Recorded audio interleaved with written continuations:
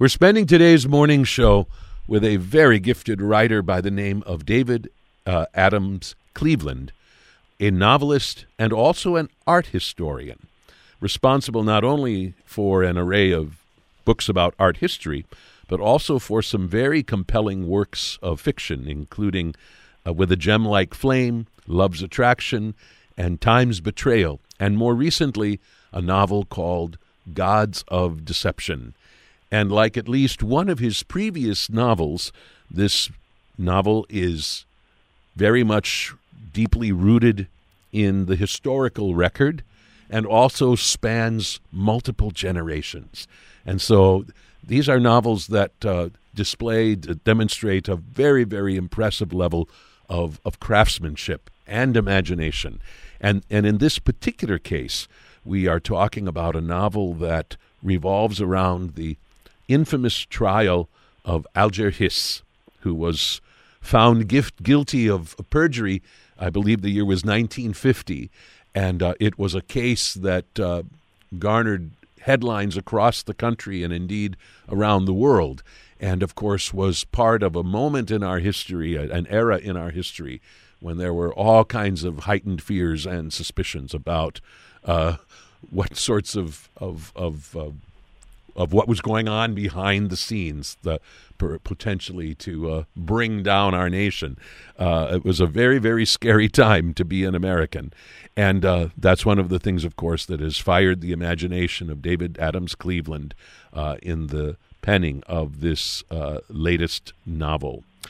Again, it's called Gods of Deception. It's published by Greenleaf. And David Adams Cleveland, we welcome you to the morning show. Greg, it's great to be with you.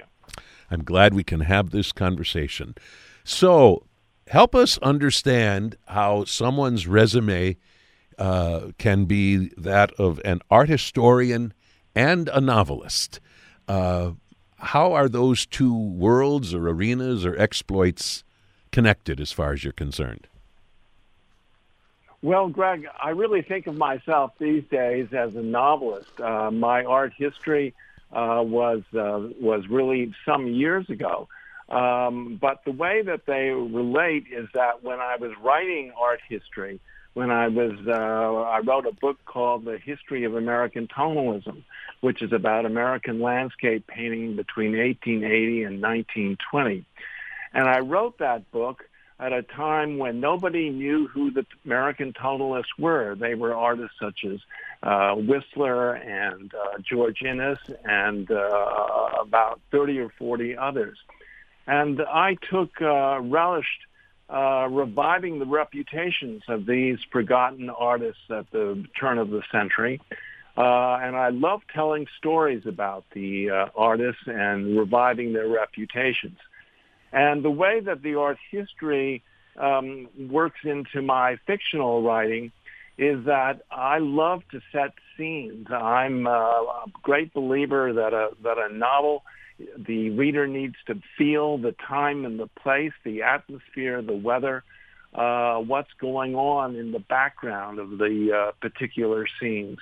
So I like to use my art history eye to paint as vivid a picture of the background that the action and plot characters of my novels take place. And I like to think that when you're done with reading a great novel or even one of my novels, you may forget the characters and even the plot, but something of the atmosphere, the landscapes, the world in which the novel unfolded will stay with you. Well, and there's more than one passage in Gods of Deception in which we have somebody looking in a art gallery at various works of art, and their observations and what we sort of learn as we read about it. That sounds like the work of a very, very skilled and experienced art historian. So, penning those words. So, that's a really striking element in this particular story. So, how is it that you made that jump or leap or step from the work you were doing as an art historian to writing fiction, to writing novels? I mean, at what point did that possibility occur to you? Well, writing fiction was always the first thing on my mind. But like any fiction writer, it's very hard to get started, to learn your craft, much less to find publishers and all that kind of good stuff. So in the early days, I was actually a journalist. I worked for Voice of America for 10 years. I was the arts editor, and I also covered the Soviet Union in China.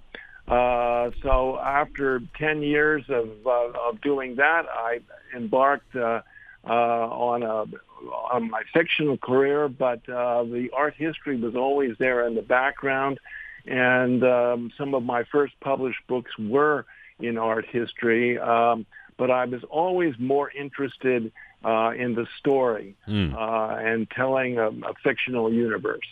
And your first novel, With a Gem Like Flame, set in the beautiful and fascinating city of Venice, is very much focused on the world of the visual arts, correct? That's right. It's a story about a New York art dealer, Jordan Brooks, who gets wind of a lost Raphael Madonna and Child that's available to the highest bidder in Venice. This is still in the post-war, post-Berlin Wall, fall of the Berlin Wall days, and he goes off to Venice in pursuit of this prize painting. And the book is very much about Venice. It's very much about Raphael. It's very much about the art dealing world, which I know something about. And Venice was an early passion of mine, which makes an appearance in many of my novels. I know that your previous novel, Time's Betrayal, which I have not seen, is described as a multi-generational epic, which would be, I think, an apt description certainly for Gods of Deception as well. Did anything in particular draw you to this kind of framework?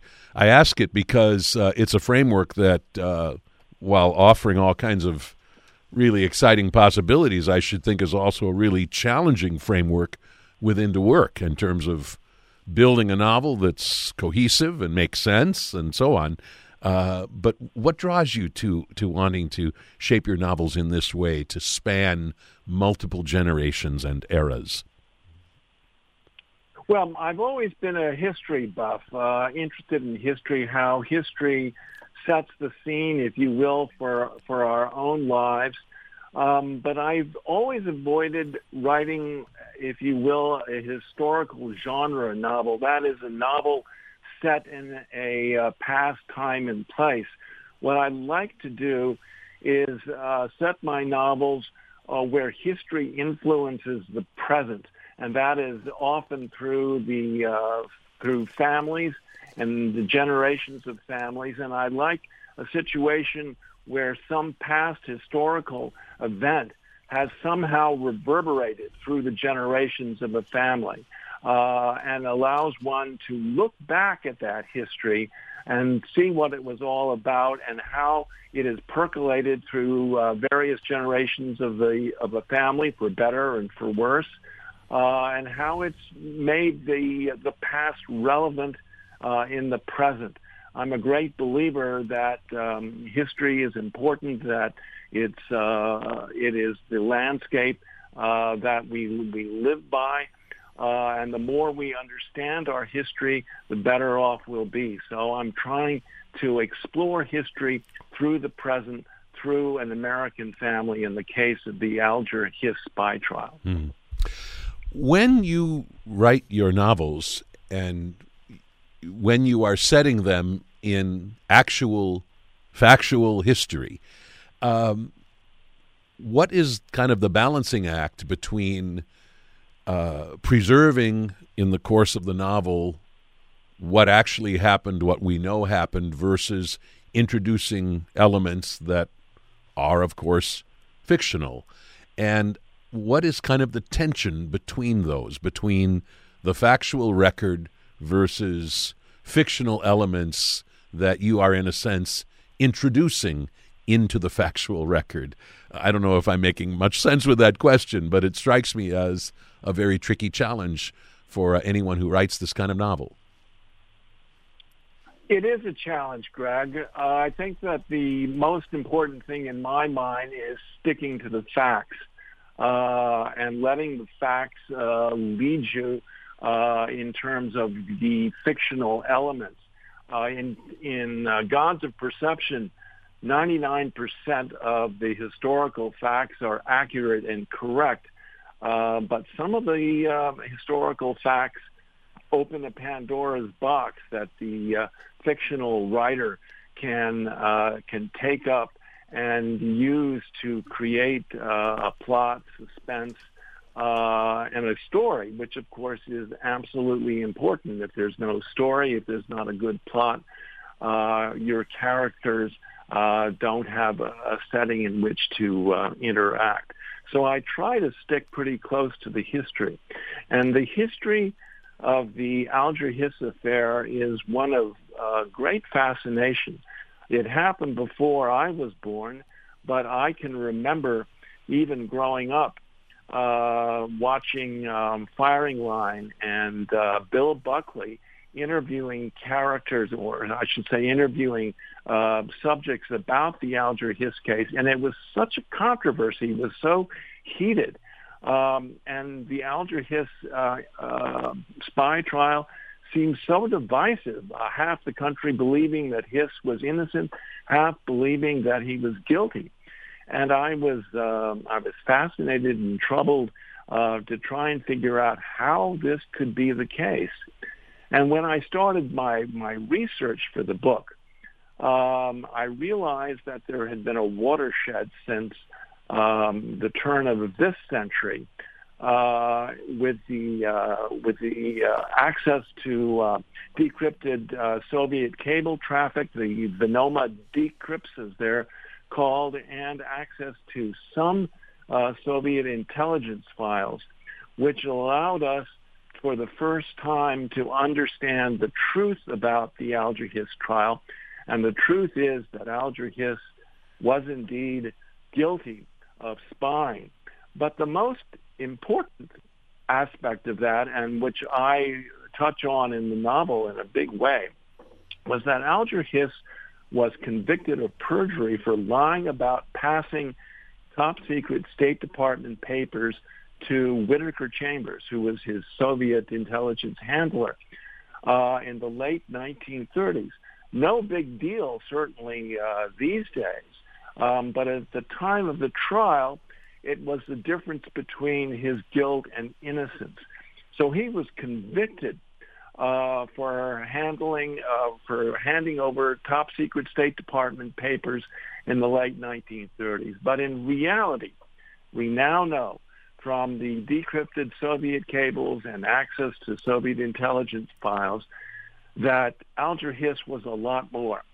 He was an agent of influence who sat at the right hand of Roosevelt at the Yalta Conference, which was instrumental in handing to Stalin most of Eastern Europe and a lot of other very unfortunate agreements, including the forcible transportation of 2 million Russian refugees to Stalin at the end of the Second World War, all of them to their almost certain destruction in the Gulag and Siberia. A very sad case. So we know that Alger Hiss was in fact a Soviet agent of influence working in the Roosevelt administration. We know that every day at Yalta he was debriefed by his Soviet handler as to what the American and Allied negotiating position was. And we now know that on the way back from Yalta, with a part of the U.S. delegation, he stopped for one day in Moscow. In fact, the one day in his entire life and career that he had set foot in the Soviet Union. And there, in a secret ceremony behind the scenes, Alger Hiss was given the Order of the Red Star by the chief of Soviet intelligence for all the good things he'd done for the Soviet Union. So that was what I discovered in doing my research for the novel, and that's what set me off on the writing process to ferret out that information and integrate that into my 3 generations of an American family who are, in a sense, dealing with the repercussions not only of the trial, but of the agent of influence that Alger Hiss was. We're speaking with David Adams Cleveland, and we're talking about his most recent novel, which is called Gods of Deception. Before we dig into the novel itself, I think it would be good for you to tell our listeners a bit more about Alger Hiss and his story. Maybe a little bit of background would be helpful in terms of what ultimately led him to have that place of prominence at the Yalta Conference in 1945. Ahead of that, what had Alger Hiss done? And at that point in time, ultimately, what position did he have with the Roosevelt administration? At the time of the Yalta Conference, Alger Hiss was a top undersecretary in the State Department, on the policy planning staff of the State Department. It was a position of influence. It was a position where he was able to take in a lot of the intelligence that he was able to then pass on to the Soviets. Alger Hiss is a mystery. Even with as much as we now know, he's still a history. He's still a mystery. It's hard for us to figure out what his motives were. We don't even know quite when he became a communist, joined the Communist Party. We know from the testimony of Whittaker Chambers, who was his Soviet handler. We know that he was a communist in the early 30s and was actively spying and transmitting top-secret documents to Whittaker Chambers and his Soviet handler in the 30s. We know that Alger Hiss never admitted to being a spy. In fact, to his dying day, he kept pleading that he was an innocent man and that he'd been set up by the likes of Nixon and the FBI, and that it was a conspiracy that he wanted to overturn. He spent 4 years in Lewisburg prison for his conviction, and he got out and again was pleading his innocence. His law license had been taken away at that point, so he was only able to work marginal jobs for the rest of his life. But unlike the great Soviet spies, the Cambridge Five, Guy Burgess, Kim Philby, Donald McLean, and John Cairncross, who were all riven with guilt and anxiety about their spying, about betraying their class, about betraying their country. All of them defected and escaped behind the Iron Curtain and ended their days in alcoholic stupor in their Moscow dachas. Alger Hiss was not like that. He maintained his equanimity. He maintained his stance of being an innocent man, and died in his 90s, still proclaiming his innocence to the world. He was a fascinating individual, and perhaps we'll never know quite what motivated him, although in Gods of Deception, I do try to get into Alger Hiss's mind and tap into what's there and see what his motivations were.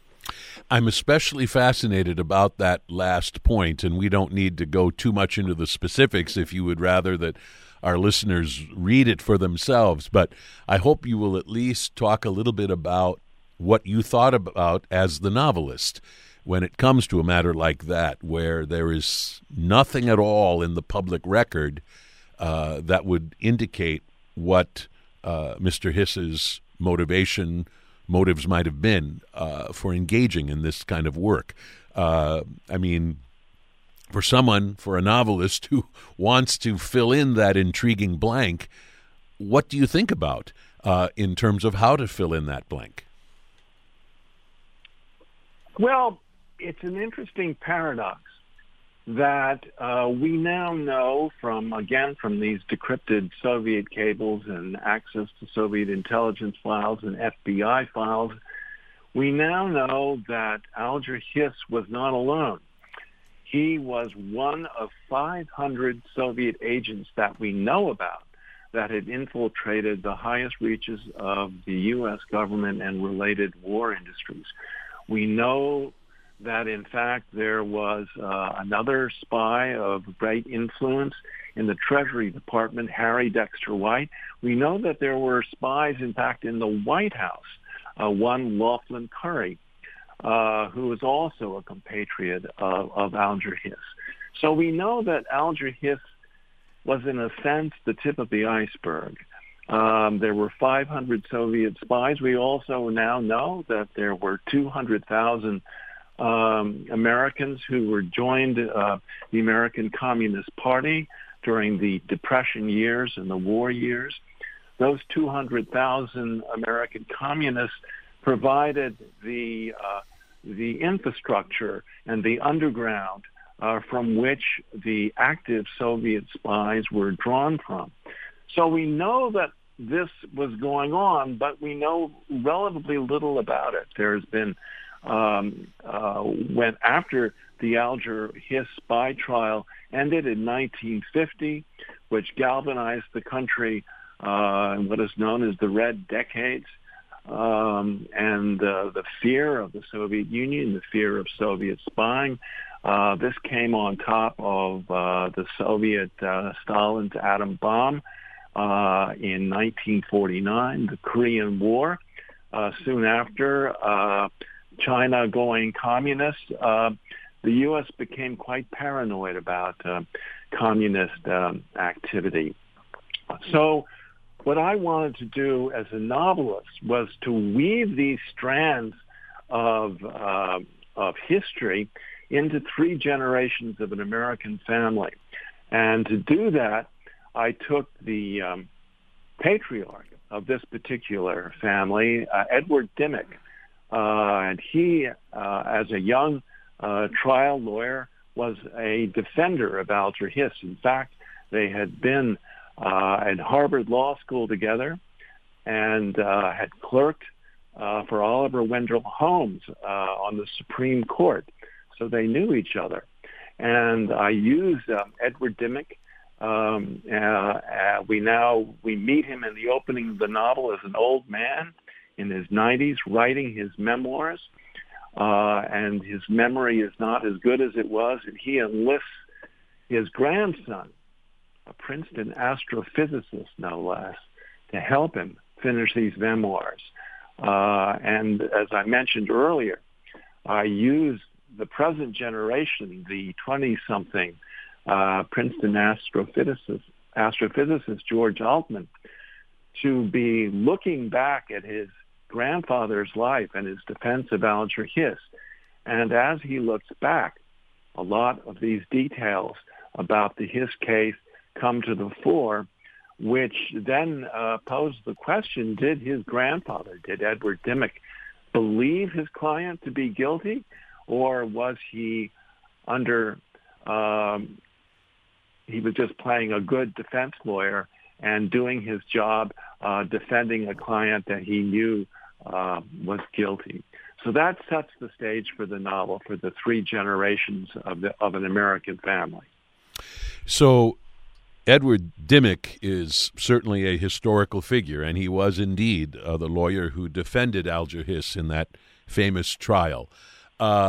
Have you engaged in poetic license or fictional license in terms of those subsequent generations, his descendants, or is that also, in terms of who those men are, based in the historical record? Actually, Edward Dimock, even though he is an historical character a man that I knew in my childhood. He was not involved with the Hiss trial, so that is fictionalized. Oh, that aspect, even that aspect is fictionalized. Okay, just double checking. It was Edward Dimock was not actually involved with the Hiss trial, but he was of the generation and he was of the background.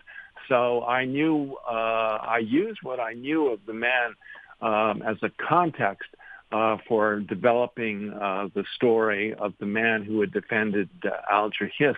The man who had defended Alger Hiss and at the same point defamed Whittaker Chambers, that is Alger Hiss's accuser, which was very controversial in the day and certainly in retrospect, because the defenders of Alger Hiss, the only way they were going to really make their case was to defame the character of Whittaker Chambers. Whittaker Chambers, who was Hiss's handler for Soviet military intelligence, Whittaker Chambers, who had intimately known Alger Hiss and his wife Priscilla. They had shared apartments, they had shared babysitters, they had shared parenting, they had shared bird watching. They were very close to one another.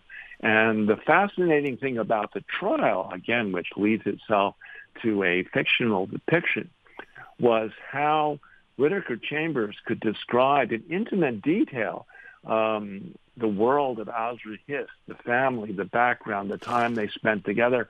And yet Alger Hiss and his wife Priscilla Hiss pretty much denied everything. They denied knowing Whittaker Chambers. They denied many of the details that he was able to portray. And so this gets into the whole idea of a parallel universe. That is, a universe in which Alger Hiss was guilty and a universe in which Alger Hiss was innocent. They're two very different worlds. And for almost two generations in America, from 1950 to 2000, those two parallel universes warred with each other. And that is how I use my character, George Altman, in the novel, a Princeton astrophysicist who understands all things about parallel universes, to try and understand how those parallel universes came into being and ultimately which was the real universe and which was the fake universe. Mm.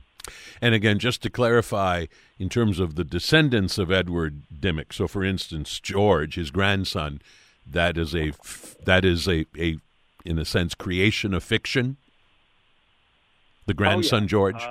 The Dimock family in the novel is they are all fictional characters, but they are fictional characters who lived in the aftermath of the Alger Hiss trial, who are dealing with the issues about their father and grandfather as a defender of Alger Hiss, how his reputation as a defender of Hiss was affected by his work in the trial, and by the 50s decade when this country was paranoid about the communist menace. Right. So his family is fictional, but they lived through a very real history. Right, and you have crafted these characters with that era in mind.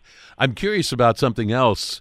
You have the Edward Dimock, the lawyer who supposedly defended Alger Hiss in his trial, and this is at the outset of the novel, when he is nervously awaiting the verdict, which he fears the verdict from the jury will be guilty, and indeed it is, and he's thinking back as the jury files in about how the trial has gone and about the kind of job he has done as Alger Hiss's defender, and he is thinking to himself, he recalled yet again the ineptitude and inquisitorial overreach he had foolishly undertaken at Alger Hiss's promptings and assurances. So you have this fictional lawyer, Edward Dimmock, regretting some of the choices that he had made during the trial in terms of how he had gone about defending Alger Hiss. Is that at all based on the historical record of how this trial, in fact, occurred, unspooled, and the way in which he was defended by his attorneys? This is pretty much a historical mystery. The participants in the Alger Hiss trial, that is the defense team that defended Alger Hiss, pretty much kept their silence in the decades after the trial. Their defense files were accessed by scholars and historians over the decades, but pretty much to a man, they kept their silence. And this was, in fact, one of the things that set me off to write the novel, because I think all of us wonder in famous trials where somebody is being defended and they look guilty, and one wonders how the defense team can summon up the moral courage, if you will, to defend somebody that may be accused of a horrific crime. But then we say, oh, well, that's the nature of the beast. That's what a defense lawyer does. That's what our criminal justice system is all about. But at the same time, one wonders what corners they cut, how they justified, if they knew their client was in fact guilty, or they really believed in his innocence. Those are the kind of questions that I explore in the novel. Those are fascinating questions indeed. For those of you just joining us, I'm speaking with David Adams Cleveland. We're talking about his latest novel, which is called Gods of Deception, which explores the aftermath of the famous Alger Hiss trial, and a character of fiction, Edward Dimmock, who defended Alger Hiss. That's how it unfolds in the novel, and two generations that follow after him coming to grips with that legacy. I want to talk for a moment about the grandson, George, who ultimately is enlisted by his grandfather to help edit his memoirs, which sets him on a really interesting gauntlet of discovery and exploration to try to sort out just the story behind Alger Hiss and this infamous trial. Some of this, when we first meet George, we are meeting him in an art gallery that he operates. And so this puts you on familiar footing. And there's a really interesting moment when we learn what the name of this art gallery is. Tell our listeners about this.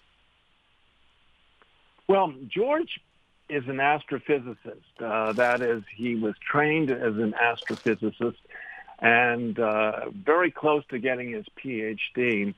But staring out into the infinity of space all those years as an undergraduate and then as a graduate student at the Princeton Astrophysics Department, at some point, George is overwhelmed by the immensity of the cosmos.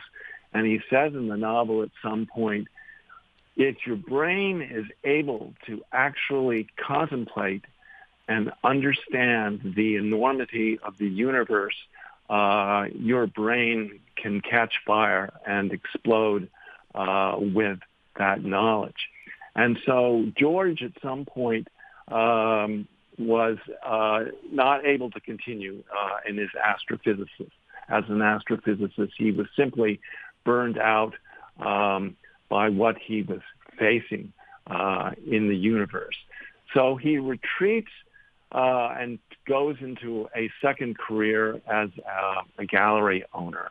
And he names his gallery Dark Matter, which, of course, is that invisible substance that that forms something like 85% of the known universe, which we can't see, we can't detect, but we know is somehow there, influencing gravity.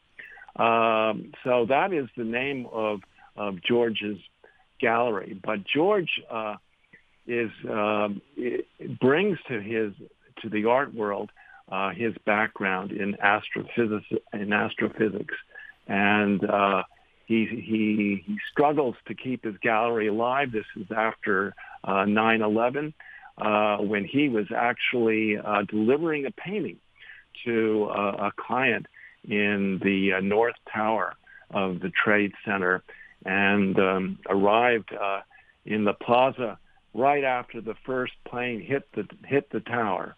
So he was witness to 9/11, and this again is another traumatic event in George's life. So as the novel opens a year after 9/11, George Altman is struggling to keep his gallery going, struggling with the impact of 9/11 on the New York world, and is then suddenly drawn in by his grandfather into helping out the judge finish his memoir about the Alger Hiss case, at which point the alternate universes, the parallel universes, whether Hiss is guilty or whether Hiss is innocent, confronts George, as well as a lot of other parallel events, including his grandfather on his mother's side, who was a well-known artist, who ends up playing an important role in the Alger Hiss case, too. It's and it's wonderful to see all of those strands tied together, and I especially love that notion of this art gallery being called Dark Matter. Somebody that George meets, finds it very, very curious. I mean, it's not exactly a sunny, happy name for a business establishment, and it turns out that that's an interesting parallel to what ultimately George is going to begin to explore. And some of these crimes, unrecorded and unpunished, in your words in the novel, invisible but shaping the reality we lived through. So in other words, there was this reality that people saw on the surface, and they had no idea that behind the scenes were nefarious things going on that were influencing that more visible reality. That's very much the case.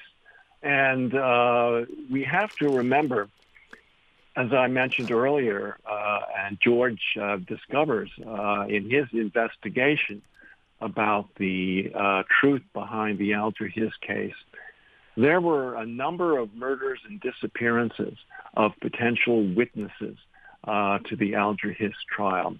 There was Lawrence Duggan, a State Department colleague of Alger Hiss, who fell 16 stories to his death on 45th Street in New York, an ambiguous end, an ambiguous death, which was a KGB specialty.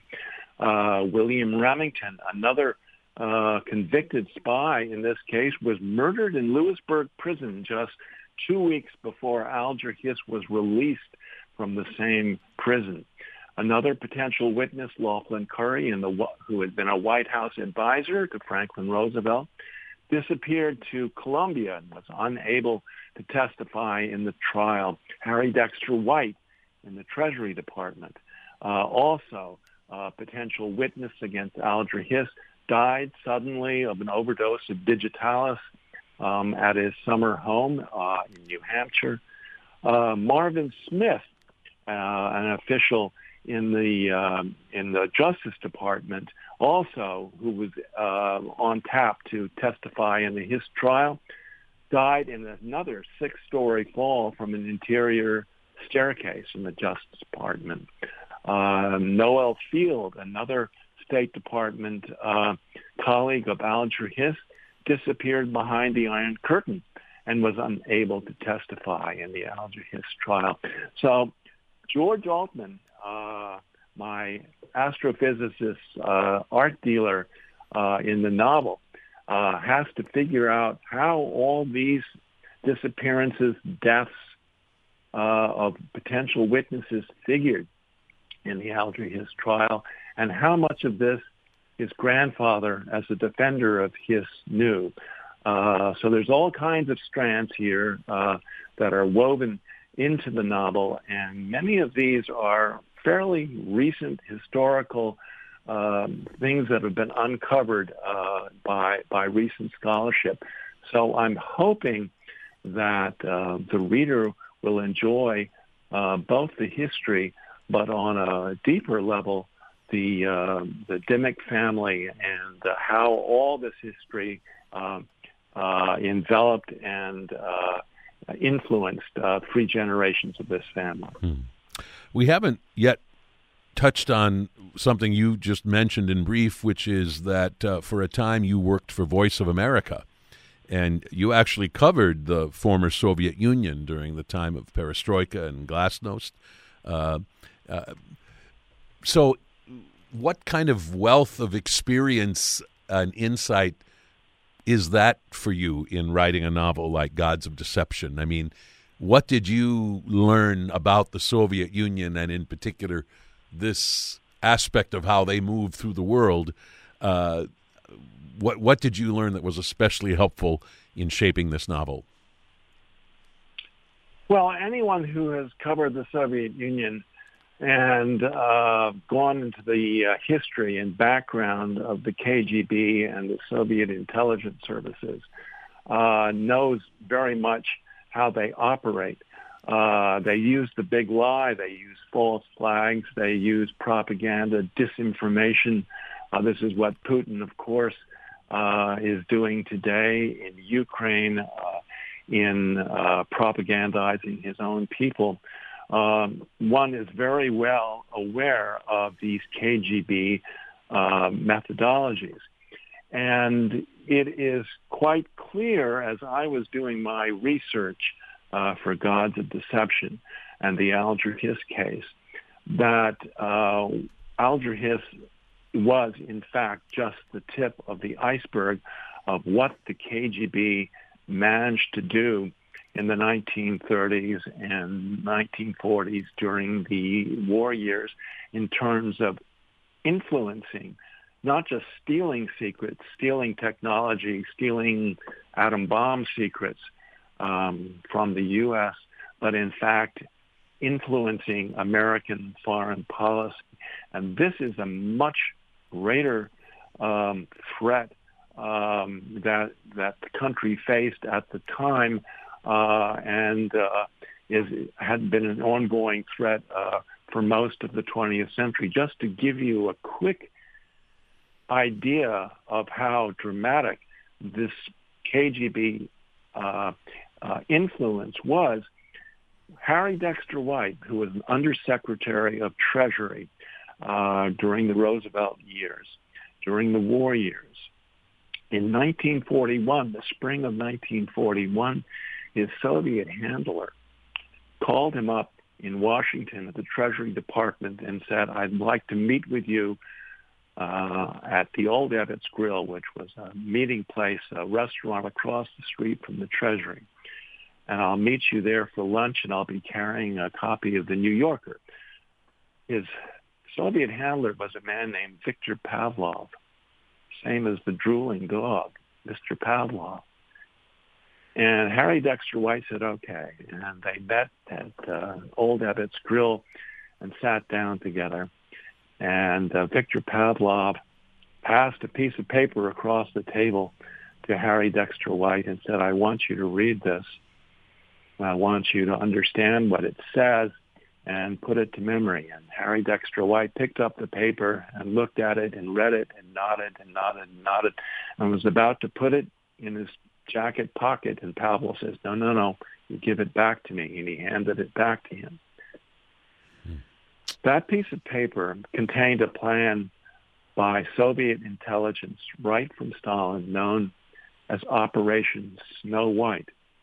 It was a plan whereby Harry Dexter White, in the top reaches of the Treasury Department, second in command to Henry Morgenthau, who was the Treasury Department secretary. The Treasury Department was in charge of all economic matters relevant to Japan, especially the embargoes of oil and steel and war material to Japan, which at that point was fighting in China, had armies in China fighting not just the Chinese, but had in fact been involved with small wars with the Soviets in Manchuria and the Siberia. This plan called for Harry Dexter White to do everything in his power to ratchet up the economic sanctions on Japan, on oil and steel, which he did in paper after policy paper to Henry Morgenthau, to his colleagues in the State Department, and ultimately that reached Roosevelt's desk in the spring and summer of 1941. Before Pearl Harbor, the U.S. was ratcheting up the economic sanctions on Japan, pushed by a Soviet agent. And all of this was a Soviet plan to stop the Japanese from attacking the Soviet forces in Siberia and Manchuria. The Soviet Union was just about to fight the Nazis in their invasion of Russia, Operation Barbarossa, with the hope that instead Japan would go south towards Indonesia, towards the Dutch and British and American colonies in that part of the world, which were rich in oil and other materials like rubber, which was an important war material. So, in fact, at this point, the U.S. Navy was beseeching Roosevelt, beseeching the administration, don't put pressure on the Japanese. We're in no position to fight a two-front war. We're expecting to be in war with Germany any minute. Don't fight a two-front war. We're not ready for it. And Harry Dexter White and the agents of influence in the U.S. government were pushing just that kind of pressure on Japan. And ultimately, the Japanese military decided instead of going north into Siberia and Manchuria, they would go south. And thus, the war started with the attack on Pearl Harbor. That is just one case of a Soviet agent influencing American foreign policy to the benefit of Stalin and the Soviet Union. Wow. We can understand why this world holds such fascination for you and why you have turned to it as the heart of your really fascinating new novel, again called Gods of Deception, published by Greenleaf. The author, David Adams Cleveland. David Adams Cleveland, it was a great pleasure to speak with you today about this intriguing, compelling novel, and we wish you many more years of happy writing, and thank you again for being part of the morning show today. Greg, thank you for having me. It's been a pleasure.